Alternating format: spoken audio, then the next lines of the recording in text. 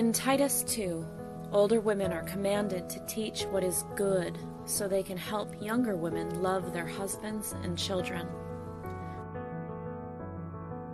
On today's show, you'll hear from older women who will share timeless, relevant biblical wisdom and personal, profound life experiences to help answer your questions and teach what God says is good so you can be the wife and mother you were created to be. Welcome to another episode of Older Women Likewise.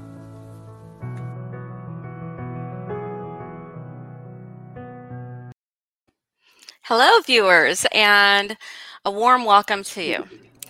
Imagine Christianity minus the entertainment shows, the hypocrisy, the jockeying for positions of power within a complex network of denominational organizations. What would Christianity look like minus every man-made rule and human tradition imposed these last 2,000 years of church history?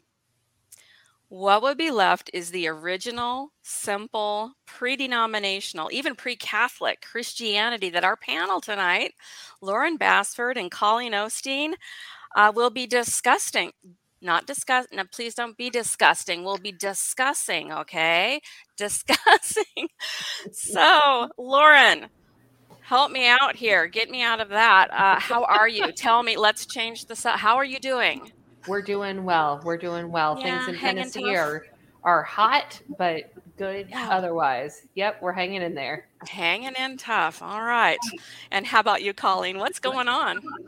Well, something that's very relevant to what we're talking about. I have an ongoing Bible study with some people who were a part of a denomination, and they started thinking, we're not sure that we want to go along with all these ideas that are being pressed on us. And so they have changed, and one of them has become a Christian. I've got an ongoing study with them. This is very, very relevant. Oh, yeah.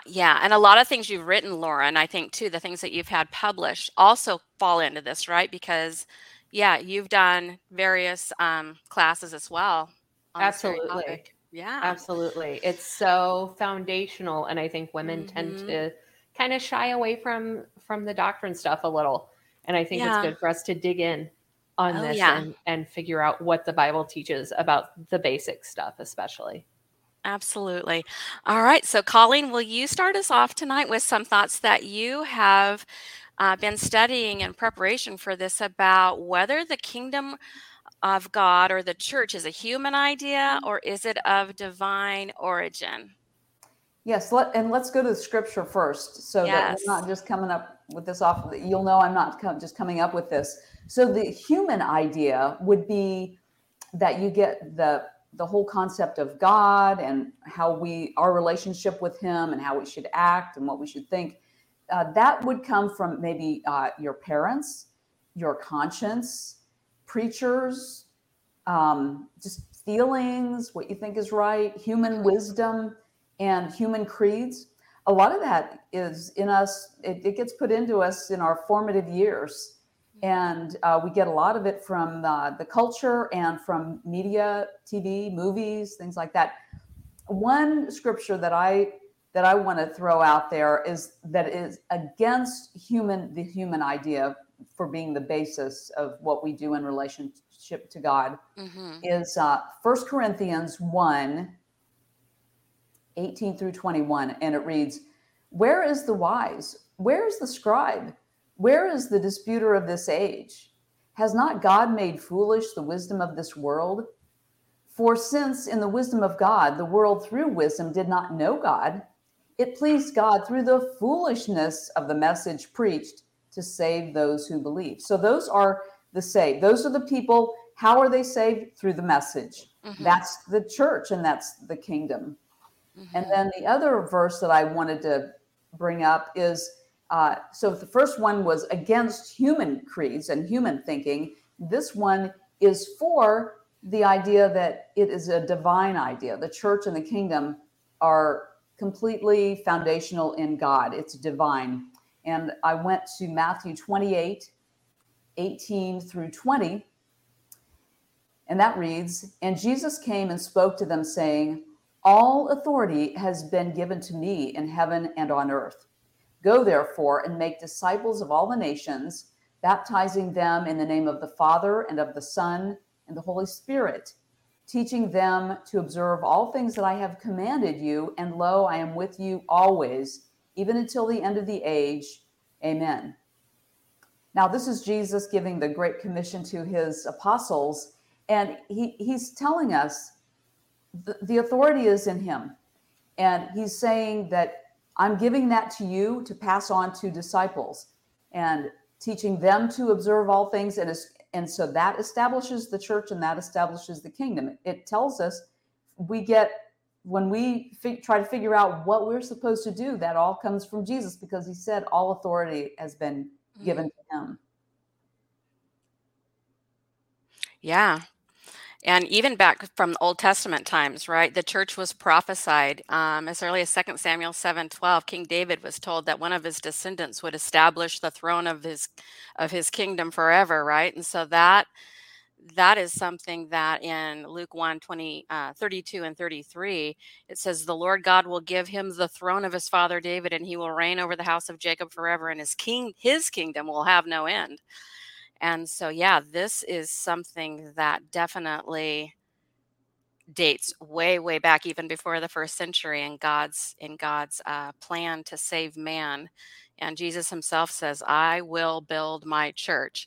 And one reason why I wanted to talk about this question, ladies, is because I think, and not I think, I have heard that other people out in the world thinking that the church was never really supposed to have happened, that Christ was kind of more like Buddha and just went around and taught some wisdom, but this whole church thing was entirely man-made and so anything else you want to add to that, Lauren, of Colleen's thoughts?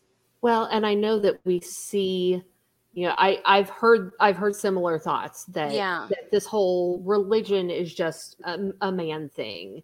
And you just get to God however you get to him, and it doesn't matter. What's interesting about that, though, is that you look at the similarities between different religious movements and religious groups. And when you see those similarities, what it always points back to is God. That what it is God underneath all of it and God behind all of it, which tells me that it's not just our idea that we have that yearning inside. Yeah, right. That we have a spiritual yearning that nothing in this life can fulfill us completely. Absolutely. Other than God's plan for us. So what else, Colleen? When and where in scriptures does God indicate that the church or the kingdom of God would be established? So what were your ideas on that, Colleen? The first place I go, there's lots that I could say, but I'm going to go with in the book of Acts. So Jesus foretells the kingdom, the coming of the church and the kingdom. In Acts 1:4-5, he said, it says, "And being assembled together with them, he," that's Jesus, "commanded them not to depart from Jerusalem, but to wait for the promise of the Father, which," he said, "you have heard from me. For John truly baptized with water, but you shall be baptized with the Holy Spirit not many days from now." So he says it's coming. It's been saying this for a long time, but now it's like it's going to not many days from now. Then the day of Pentecost actually happens. And so that's in Acts 2:1-4. "Then there appeared to them divided tongues as of fire, and one sat upon each of them, and they were all filled with the Holy Spirit and began to speak with other tongues as the Spirit gave them utterance." Jesus left the Comforter, or the Holy Spirit, with them. He sent the Holy Spirit to them after he left. And he was going to give them all the information they needed to set up the church and to serve God in the way that God wants us to do that. So this is when it happens. Then the day of Pentecost and after, in Acts 2:46-47, it says, "So continuing daily with one accord in the temple and breaking bread from house to house, they ate their food with gladness and simplicity of heart, praising God and having favor with all people."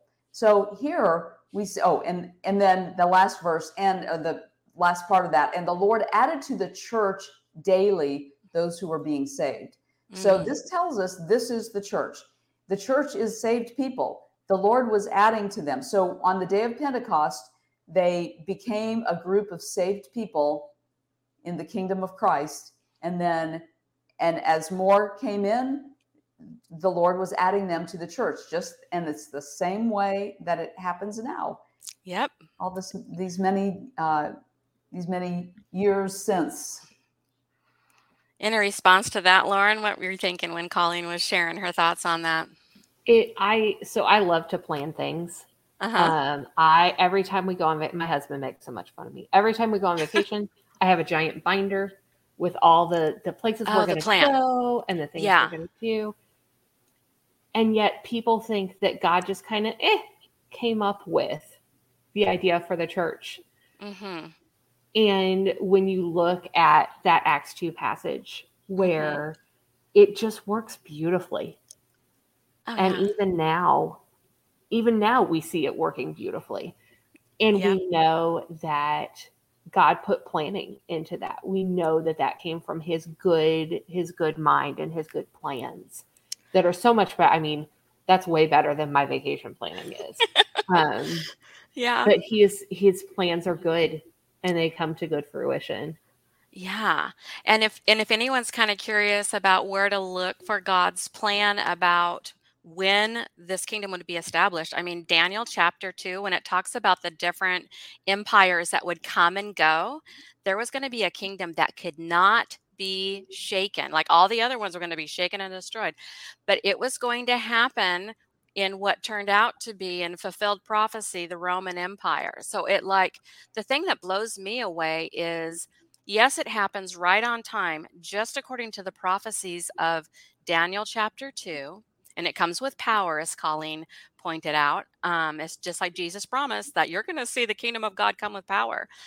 That all of that happens in this window of time where crucifixion is actually a form of capital punishment.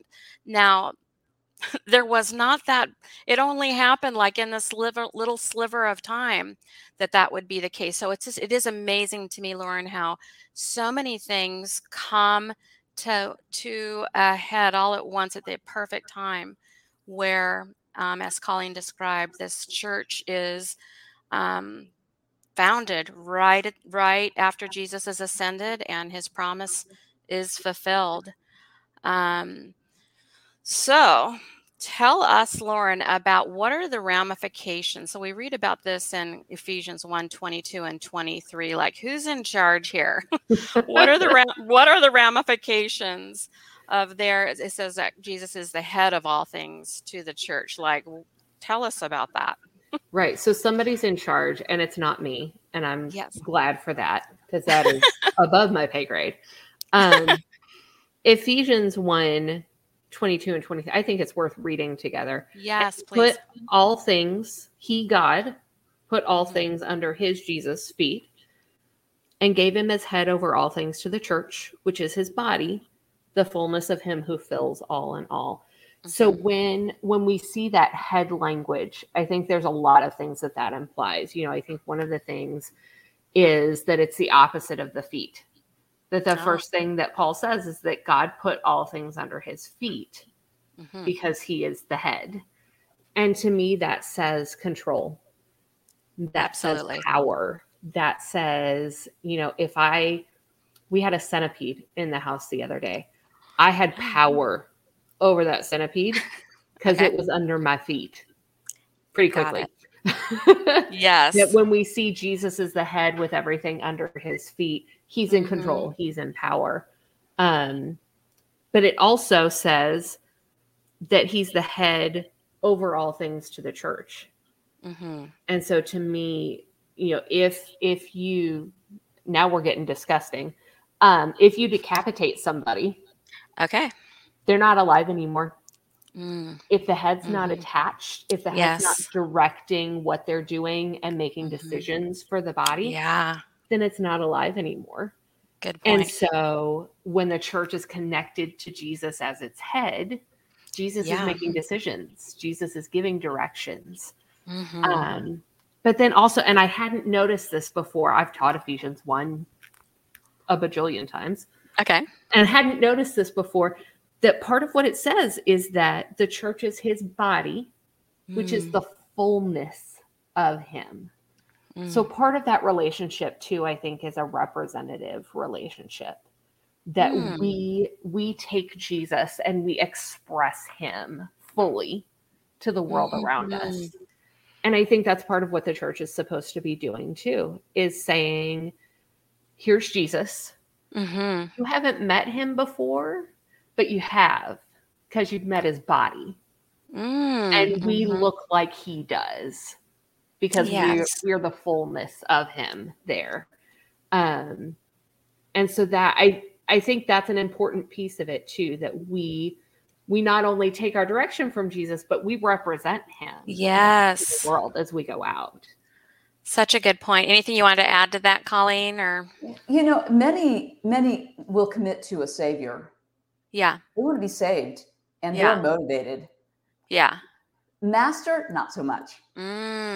So that is really tough for people. And a derived problem of making him your master is that you have to do what he says no matter what. Yes. And, often Jesus would, people would come and they would say, oh, we want to follow you. And he'd say, are you sure you want to do that? You're right. Sure? Right. We want to be married. Are you really? Because if you're going to do it, you have to do it by my rules. And so we have to go along and take the hardship, or maybe that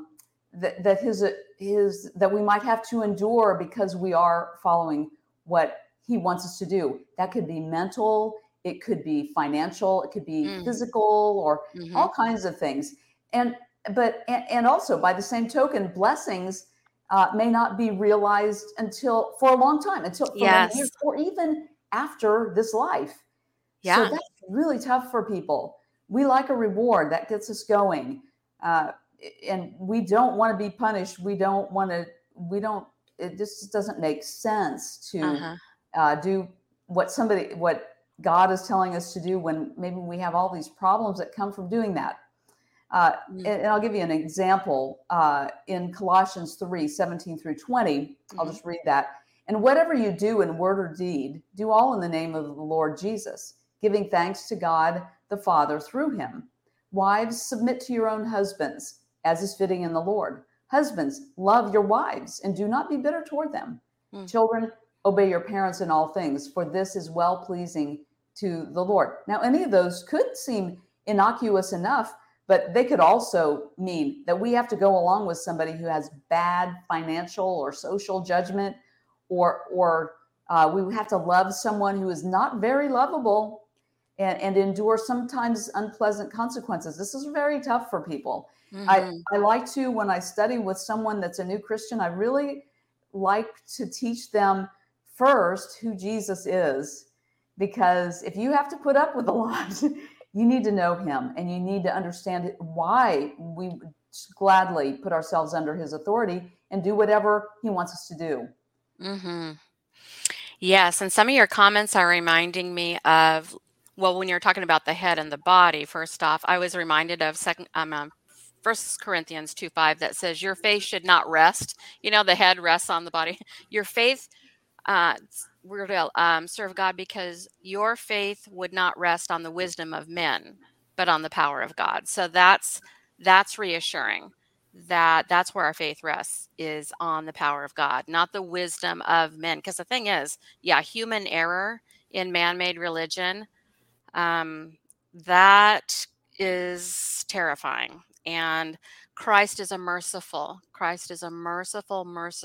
to put ourselves in submission to. And that's why remember the one time where a voice comes out of heaven, what does it say? This is my beloved son with whom I am well pleased. Listen to him. So yes, his voice and his headship over all. And with a lot of this, it's really, I think people just don't know what the Bible says. Yeah. They really don't. And in different parts of the country, they don't know. They don't know. You got to read it. You got to read it. For 100 years, maybe they've really been taught, well, just, you don't need to read that. We'll tell you what it says.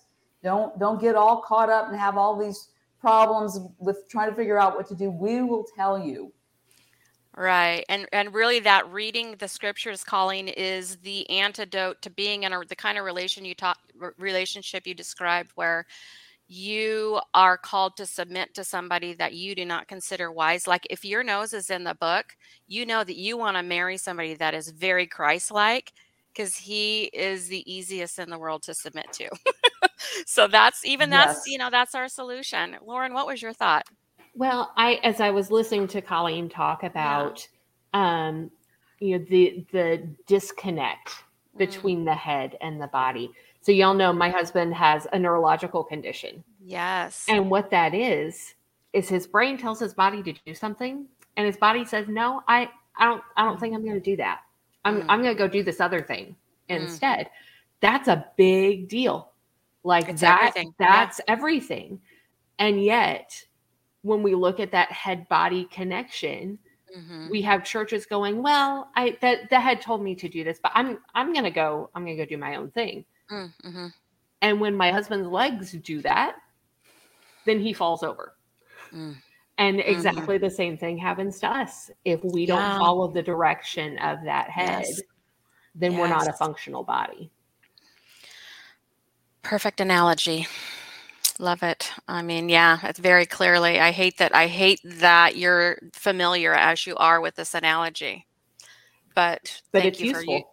It is useful. You're always, that's what we do. We use what is handed to us to get some kind of something to share to save people.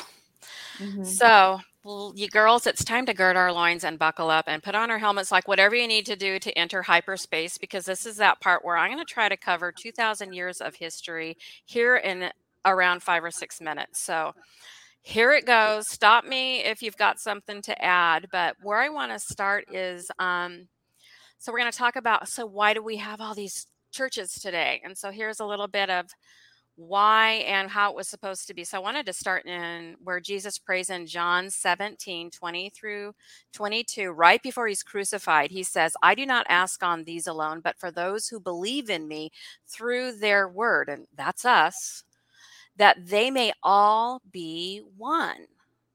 And so I asked, like, well, how one? Like, well, how one do you mean we're supposed to be? Even as you, Father, are in me and I in you, that they may also be in us. Why? He goes, so that the world may believe that you sent me, unquote. So, I mean, like, this is Jesus's Christ's dying wish. And people say their biggest stuff at that point, and that's what is on his mind. But not long after his death, by inspiration, the Apostle Paul in Acts 20, verses 29 through 31, predicted that soon, quote, savage wolves will come in from among you, not sparing the flock. And from among your own selves, men will arise, speaking perverse things to draw away disciples after them.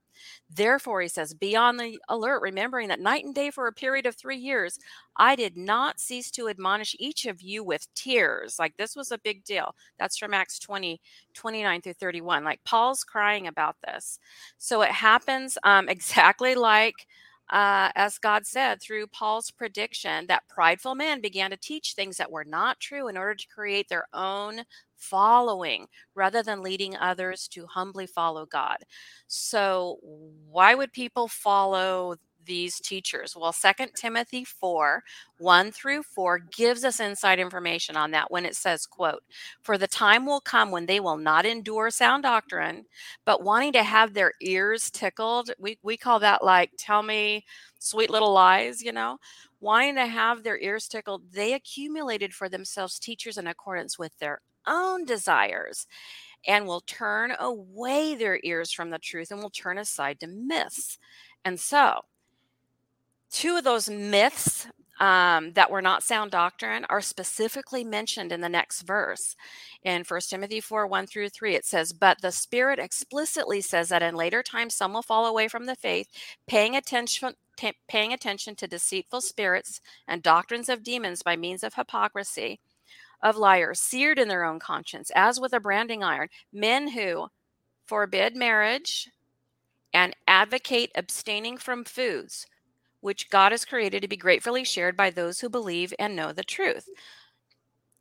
It is certainly no coincidence that the first denomination that came into existence taught both of the doctrines of demons, as Paul predicted that they would in this verse. And it all happened when, like God said in Scripture, that a bishop or a elder must be married, 1 Timothy 3:2, but eventually the Pope insisted that the bishop must not marry.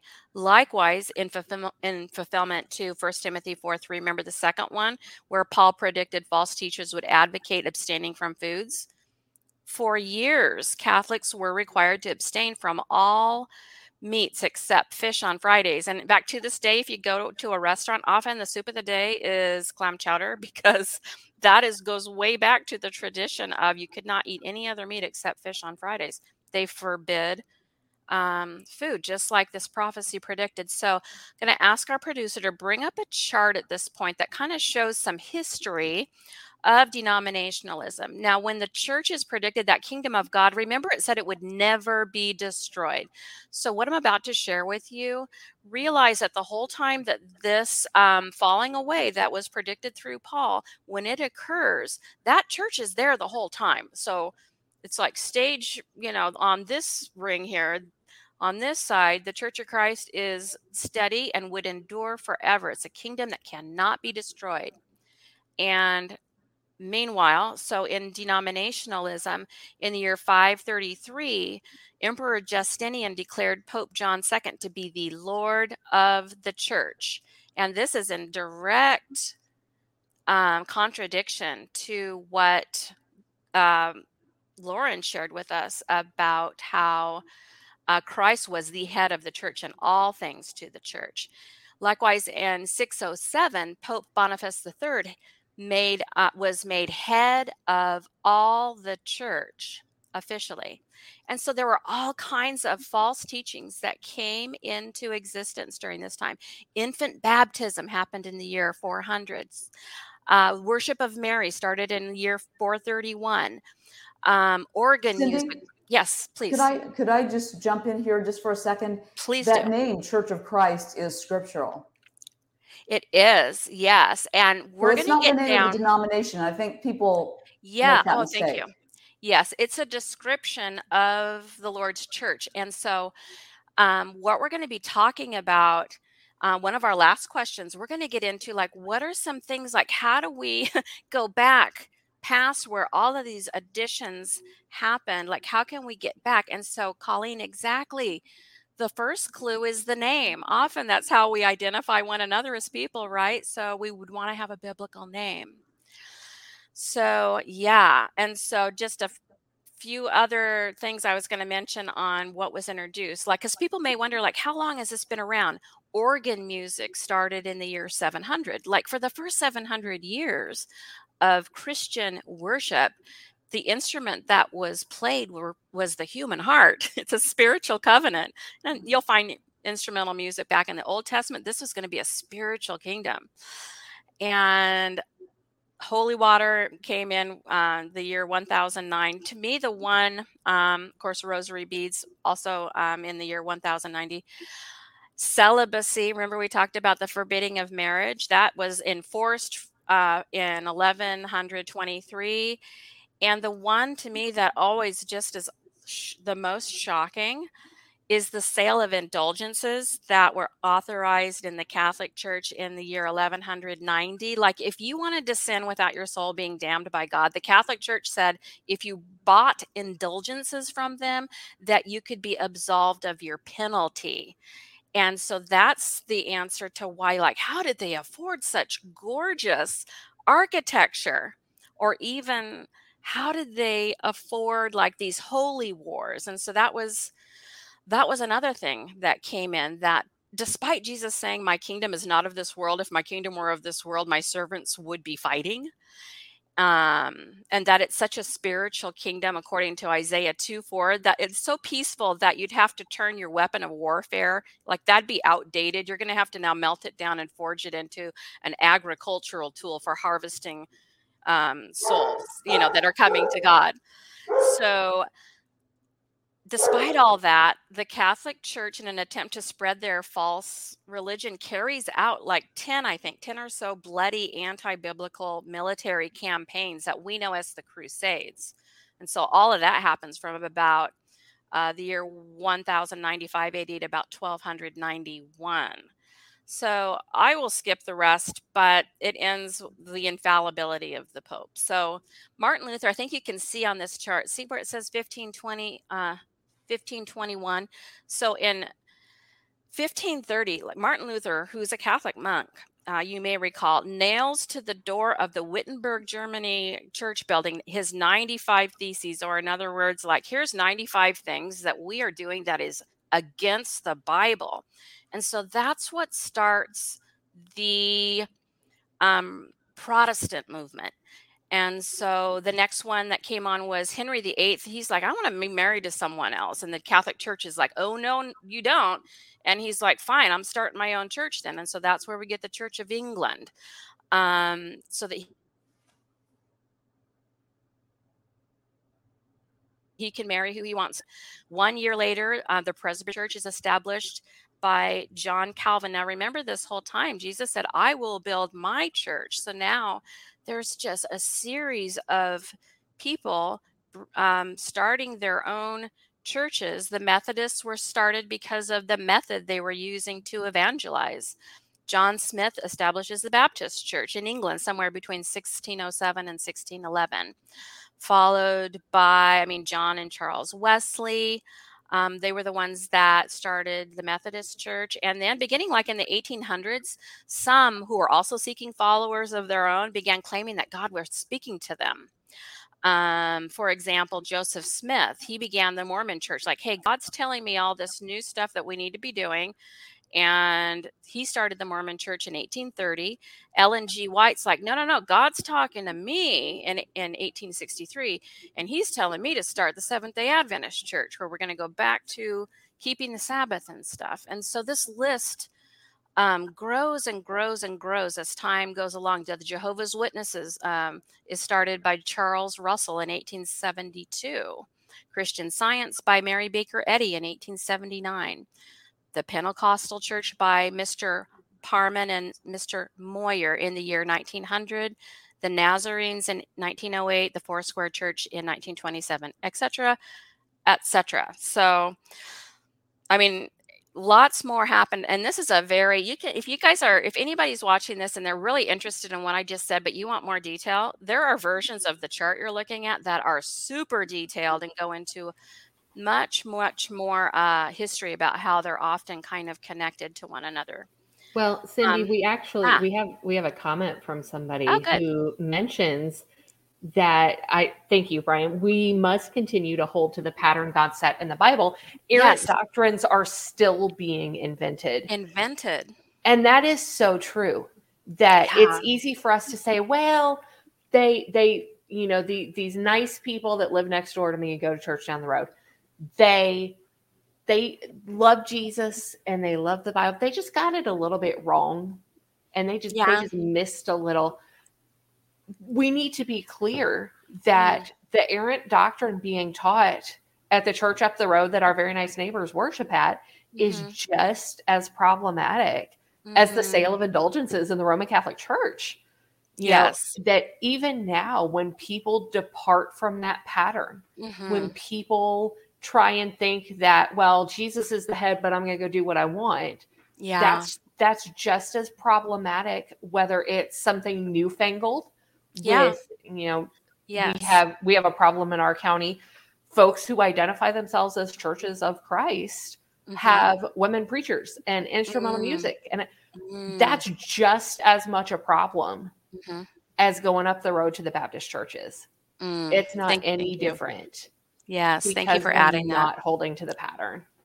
Exactly. Remember, Martin Luther, as conscientious as he was, he was just reforming the Catholic Church. That meant he was taking the Catholic Church as it was, and he said, but just fix these things. Yeah. And so, but we're talking about restoring the church to what it was. In Luke 15, we have 3 little examples of things being lost: the sheep, the coin, and the prodigal son. Yeah. And in all of these cases, they were either lost or they were found. There was no middle ground. They weren't replaced, or like they didn't, the prodigal son's father didn't say, now, I'll send you a check as long as you stay off alcohol and try to be good. No, it was either they were there or they were not. And that idea of restoring is very big in those 3 examples of lost things. And I think that applies here. It's a fresh start entirely. We're looking for a church that was founded by Jesus Christ and no one else. That's what we're looking for, a complete overhaul. Because we don't want to be like in Romans 10, 2 and 3. It talks about people having a zeal for God, but not in accordance with knowledge. And it says there, for not knowing about God's righteousness, they were seeking to establish their own, and they did not subject themselves to the righteousness of God. So so let's talk about that a little bit, you guys. There's a prediction in 1 Timothy 4, 1 through 3 about that apostasy that we talked about. So what are the consequences? What does God say are the consequences when we create churches or that teach and practice beliefs just to fit our personal preferences? How big a deal is that? Because a lot of people think like, oh, this is great. You can kind of find one that you like the best, one that appeals most to you, and God will be happy with any and all of it. So I'll get us started on 2 John 9 through 11 says, anyone that goes too far and does not abide in the teaching of Christ does not have God. I mean, why go through all the effort that practicing Christianity takes if you're not going to abide in the teachings of Christ? I mean, you need God. That's why we do this, to draw near to God. But then it goes on to say, the one who abides in the teaching, he has both the Father and the Son. So you'll have God if you stick with the teachings of Christ. What does Jesus say, girls, about in Mark 7 verses 6 through 9? What happens when people honor Christ with their lips, but their heart is far away from them? What happens to their worship? It says, but in vain do they worship me, teaching as doctrines the precepts of men. So we want God to accept our worship. Yeah, we want God to accept our worship. So we really, really need our doctrines, everything we teach, to come from God. Because Jesus said in that passage goes on. One of the pieces that I had noted was that as Jesus keeps talking there, he's not talking about them just kind of going off the reservation and doing wild. They are taking his words, taking the instruction of God, and just twisting it just a little bit to fit what they want to do anyway. And I think that is for me, that is such a huge warning. Because it's so easy to say, well, this is what God says, and he's mostly right. So I'm just gonna tweak that until we get it all the way right. And that's what they were doing. Experts at setting aside the commandment of God in order to keep your tradition, right? Yeah, experts. In that 2 Timothy chapter 4, that Cindy, you read earlier, that people will have teachers that'll tell them what they want to hear. In verse 5, it says, now this is Paul writing to Timothy. It says, but you be watchful in all things, endure afflictions, do the work of an evangelist, and fulfill your ministry. And that would be easy for me to say, well, I didn't know he was talking to me. He's talking to Timothy. Well, we better be evangelists. If we are not, then we're not good workers. And so, and it's not just talking to men. It doesn't just apply to men. It doesn't apply just to people that are full-time preachers, males. No, we have to be able to point that out and stand up to people. They may not like it, but that's my work. My work is to point out things and help people. That's why we're here. Glad I did. Yeah. It's all about helping people, isn't it? Also, 1 Timothy 4:16 says, pay close attention to yourself and your teaching. Persevere in these things. For as you do this, you will ensure salvation both to yourself and those who hear you. So it's like a life and death thing that we pay close attention to our teaching. So you guys, yeah. There's another, sorry. Dana Burke had a thought on this as well and handed it to us. So we can't not take that. Definitely. Dana mentioned Matthew 7:21 and 22, which is, not everyone who says to me, Lord, Lord, will enter the kingdom of heaven. Oh, but yes. the one who does the will of my Father. This is eternal consequences. Mm-hmm. It's not enough to just say, oh, I love Jesus so much. The way that he knows whether we love him and whether we are going to be in heaven with him is whether we do the will of the Father and the Son. That's what makes the difference. Yes, and it's how we show him that we love him. He said, if you love me, you will keep my commandments in John 14:15. So, I mean, yeah. I'm sorry. Go ahead. Oh, I was just going to say, clearly, full, joyous submission and obedience to God is not legalism. I mean, full, joyous submission and obedience to God among a collective group is what Christ calls a church. Ephesians 5:22 through 24. You know? So, you guys, we're running out of time. Do you think that we can describe New Testament Christianity, pre-denominational Christianity, in, let's say, under 10 minutes here? Let's see what I think we're up for it. All right, great. So what are some things, like, how do you find a church to worship with that honors and obeys the word of God, like the faithful churches did in the Bible? So what are some clues? I'll let you guys start this round. Can I start just by saying that we have an unprecedented window of opportunity right now. There are people, and I've talked to them, and I've heard about them, that there are denominational headquarters telling them that they have to accept certain things. And they're finally going, okay, we could tolerate things for 100 years, but we can't do this. Yes. I'm serious. It's freeing. I never thought I would see some of these things. People are ready to ask. So when they say we're going, okay, well, we can't be part of this denomination anymore. The next question is, okay, well, what do we believe? We don't know. Yeah. And you have to be there ready to help them. Have your Bible ready and offer to study with them. Put in your little comments when they're telling you about this. Say, it's a lot easier if you just go by the Bible. That's the thing. Yeah. Find a book, chapter, and verse for everything you believe and teach, right? And so I'll say also that, so one thing you're looking for in John 13:35, Jesus said, by this all men will know that you're my disciples, if you have love for one another. So that's the foundation. I mean, the goal of our instruction is love from a pure heart. So people loving one another in ways like a thriving family would, that's a clue. But that's not the only clue. Colleen, you mentioned earlier about the name that the body wears, right? So as individuals, I mean, what are the followers of Christ called in the scriptures?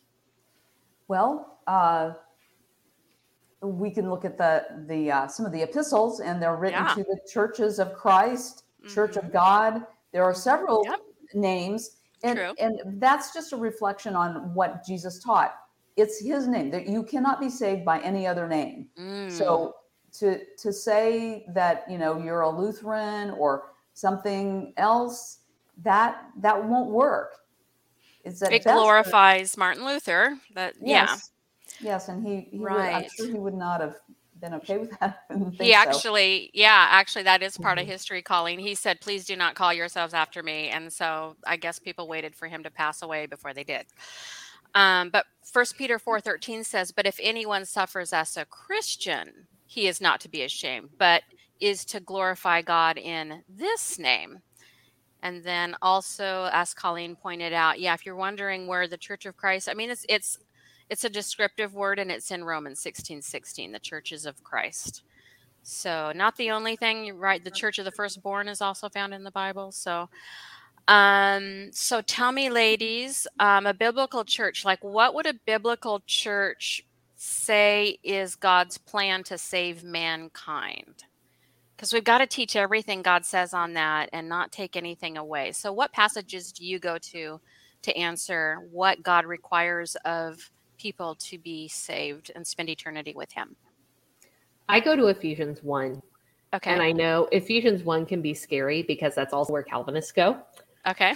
And so Calvinists will take you to Ephesians 1 and say, well, see, we're all predestined and we have no free will. But Ephesians 1 says that we are saved by grace through faith and not of ourselves. It's not works-based obedience or not works-based salvation.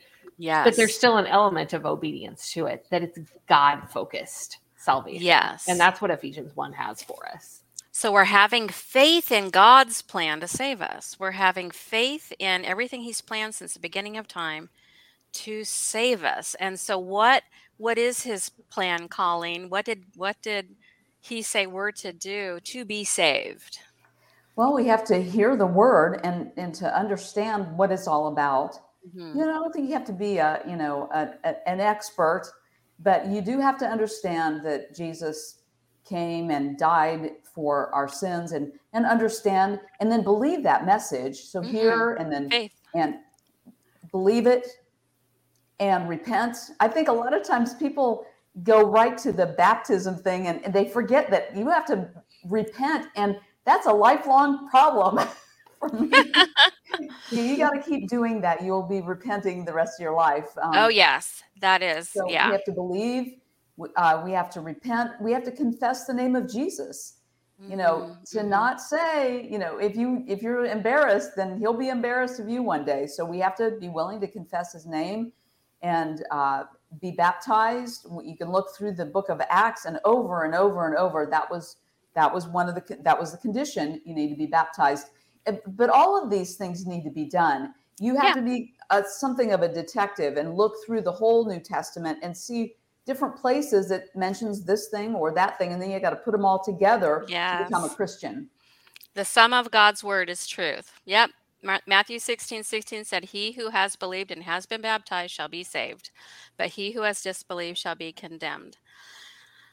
So what are some other clues about whether a church is walking close to the shepherd? What about the way that the church worships? And I'll put us in the fast lane here in the hyperspeed and say, what you'll find in the scriptures is that the New Testament church participated in the Lord's Supper each week. They prayed together during worship.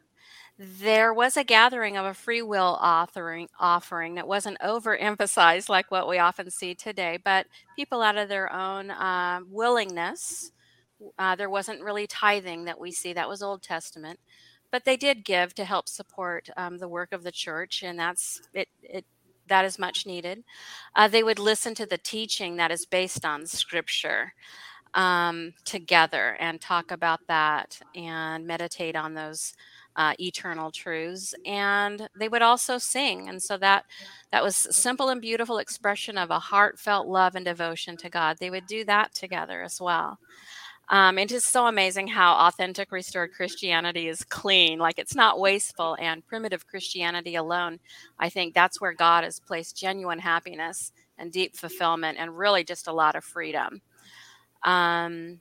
So what about when it comes to positions of power within the church? I mean, there's a lot of positions of power within denominations, but we don't see a lot of those in the New Testament. We don't see a pope. We don't see nuns. We don't see cardinals. We don't see, we don't even see a youth pastor mentioned specifically, but maybe that's just descriptive. I'm not sure. But yeah, there's a lot of simplicity in how God organized his church. So what do we see and mentioned specifically in scriptures, ladies, about positions of power within the New Testament church?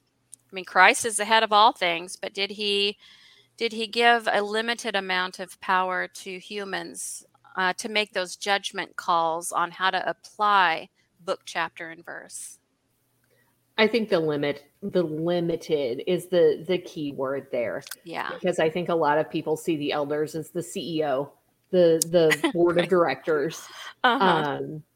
And what they really, it's as much a submissive position as any of the rest of it. Oh, but they are the ones that Jesus put, in Titus 1, that Jesus put in charge of, somebody's got, the buck's got to stop somewhere. And so in the Lord's body, that buck stops with the elders. And that's a position of power, but so much responsibility and such a burden to care for the Lord's church that way. And they had to meet qualifications. Qualifications. What do you think, Colleen? Key is this idea that there's no slave, there are no gender, slave, free, male, female. That all of that stuff is we're all valuable in God's sight. When you grow up in a denomination, your parents tell you first thing, at least when I was little, that you call the preacher reverend. And that clergy idea is not, that is never taught in the scripture. And so I think that's a really important thing. Even though some have leadership roles, they're not better than anyone else. Right. Right. And so when you say no gender, what you're saying is it's 100% equal, that maybe we have different assignments, but we are the gender that he gave us, and we carry out the assignments that he gave each individual gender within the work of the church. And so not looking at that, when it teaches about, don't worry whether they're Gentiles or Jews, right? That's irrelevant. Racism is gone. No racism allowed. Yes, and no class respect to different classes of people. Yes, we're all to be equally valued in Christ. So beyond elder, deacon, and evangelists or preachers, really we don't see any other side offices in the organization of the church. And also an indication would be morality in the lives of the individuals of a congregation. In 1 Corinthians 11:1, we're to be imitators of Paul as he was of Christ. So a little bit, I think you covered that well, Lauren, when you were talking about the head, that we are to show the world the holiness that the body of Christ is like. This is what Christ looks like. So I'm going to skip 1 Corinthians 6:9-11. There's some ways that in that scripture, if you want to know what would make you not morally clean, Galatians 5:19-21 lists both the deeds of the flesh and the fruits of the spirit. So look there for specifics about what does moral purity look like and not look like.